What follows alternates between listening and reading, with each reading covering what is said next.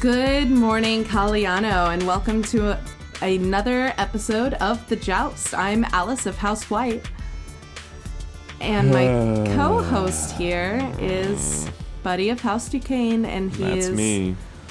Very unhappy. But remember, Buddy, impartiality. That's right.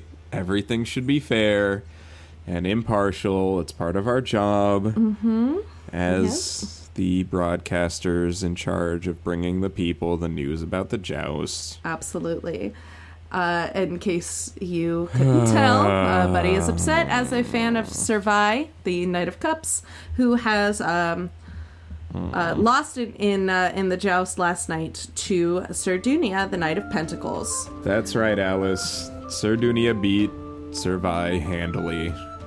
There was no question. It was an early lead that turned into a quick victory. Yes, and Sir Dunia really did show. Sir Dunia really showed the prowess that comes from his training style, his consistency, and his stability in combat. He did not let anything shake him. Unfortunately, the same cannot be said for Sir Vai, who was visibly shaken by the seeming withdrawal of support from the Empress.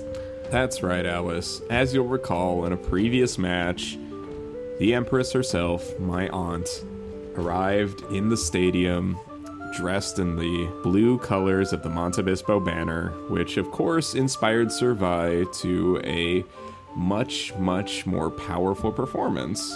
Even though she let her emotions rule her, it was something of a show of solidarity between my aunt, the Empress, and Sir Vai and the entire Montebispo region. Yes, and the rumors now are around, and they seem to be substantiated, that the Emperor was not pleased with the Empress choosing sides in this tournament and has asked her to show support for all the knights equally. So today, the Empress took her seat in the royal box in an absolutely stunning gown of the exact shade of yellow that adorns the flag of the Bolcino region from which Sir Dunia hails.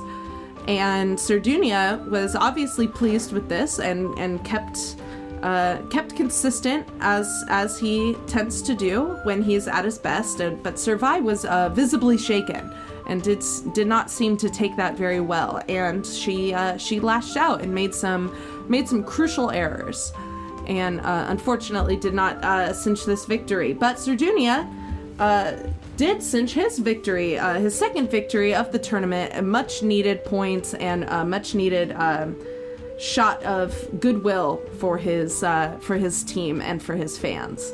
I agree, Alice. I mean, nobody can say that fairness is not important in this tournament.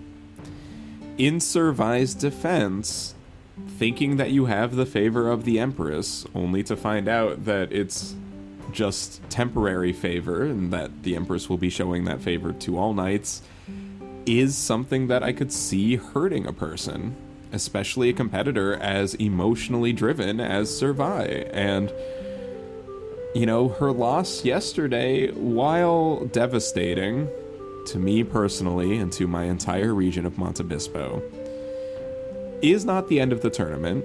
Sir Vai still has a chance, and hopefully she can bounce back from this devastating defeat. Absolutely. We are rooting for Sir Vai, we're rooting for Sir Dunia, we're rooting for everyone, as we're supposed to. Sure. I guess. Buddy, why don't you let us know what match we are seeing tonight that we will be reporting on tomorrow morning? Tomorrow morning you will hear us talk about the match from tonight, which is Sir Ignatius versus Sir Saif. Two great competitors who have met on the field before, and I'm sure that these two great competitors will find a way to entertain us tonight. Well said, buddy. We look forward to talking to you all in the morning, and until then, may all your lances strike true. The Joust podcast is recorded by Buddy Duquesne and Alice White. Find them on Twitter at Buddy_Duquesne and at Alice White THP for those happy places, which is another podcast they do that you should check out. All of the music in this episode is by Kevin MacLeod. You can find his music on the Free Music Archive, but also on his website, incompetech.com. Thank you very much, Kevin, for letting us use this music under a Creative Commons 4.0 license, which simply requires that we say thank you to you at the end of the episode. Oh, this song, Crunk Night, is also by Kevin MacLeod. It's a good one. I like it a lot. To everyone out there, thank you very much for listening, and may all your lances strike true.